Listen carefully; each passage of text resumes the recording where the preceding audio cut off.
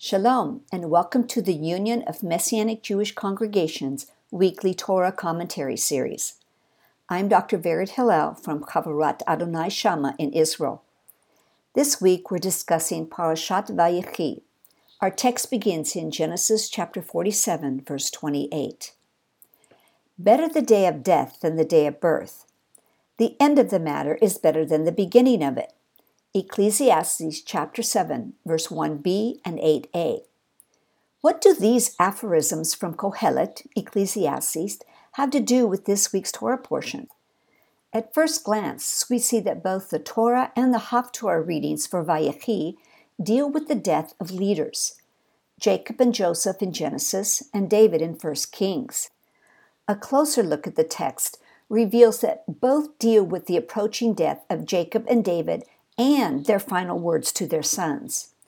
Both fathers pass on their final instructions, exhortations, and prophetic pronouncements, two of which have messianic dimensions, Genesis 49:10 and 1 Kings 2:4, referring to 2 Samuel 7:12 through 26.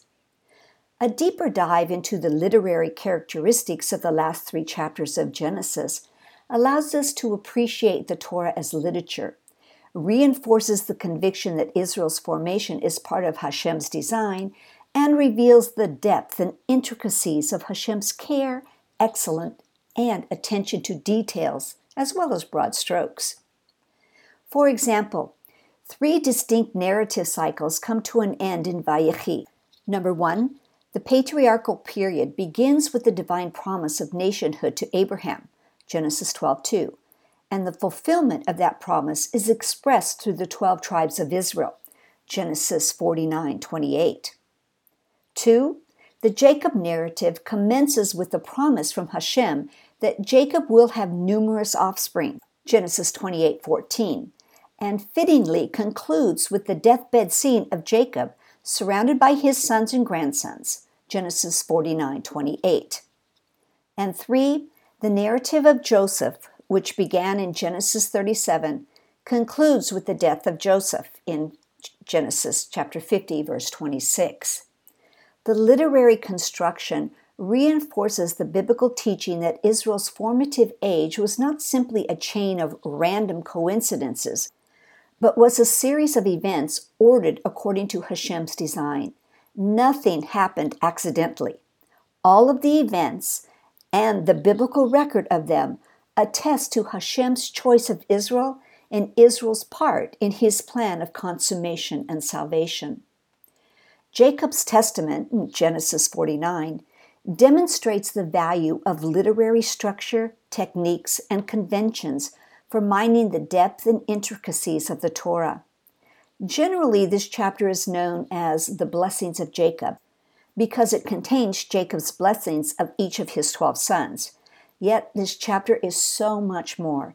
It contains blessings and curses, admonitions and praise, and geographical and historical observations, all in the form of biblical poetry. The chapter is a collection of aphorisms in poetry form. In fact, it is the first sustained piece of Hebrew poetry in the Torah. Though the overall genre of this passage is poetry, it contains three additional literary genres. 1. The deathbed blessing seen earlier in Isaac's blessing of Jacob, Genesis 27:27 through 29, and 28:1 through 4, and indirectly in God's blessing of Isaac after Abraham's death, Genesis 25:11. 2. The farewell address, such as those of Joshua to the elders of Israel, Joshua 23, and of David in this week's Haftorah, 1 Kings 2:1 through 12. And 3. The tribal poem, like those in Deuteronomy 33:6 through 35, and Judges 5. The testament of Jacob in Genesis 49 is one of the most difficult passages in Genesis due to the uncertainty of meaning, extreme elusiveness, and double entendre, open to two different interpretations, of the aphorisms. Nevertheless, the context and setting of Jacob's testament impose an external unity that gives the poem cohesion and significance. The poem is situated in the midst of a prose framework about the death of Jacob, which in turn provides the appropriate setting within the narrative about Joseph. From the time Jacob settles in Canaan after returning from Haran, his life is completely entwined with Joseph's. The number 17 establishes the broader literary framework. The beginning of Jacob's time in Canaan is noted by a chronological designation that Joseph was 17 at the time. And the end of his time in Canaan is noted by the 17 years Jacob lived in Egypt. It's Genesis 47:28.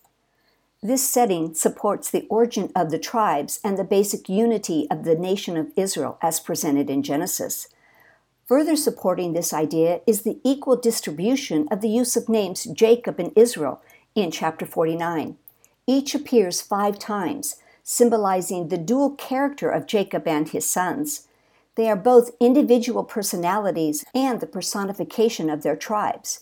Together, they are the personification of the nation with its tribal components. Genesis 49:27.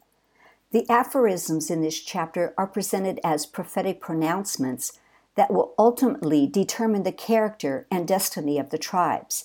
Of course, the actions and behavior of Jacob's 12 sons also leave an indelible imprint on their descendants that affects the course of history. The careful design of the literary structure is also seen in the tribal order of the poem.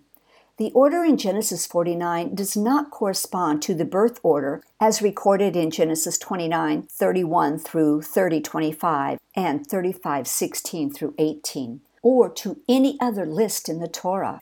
Instead, the children are listed according to their mothers.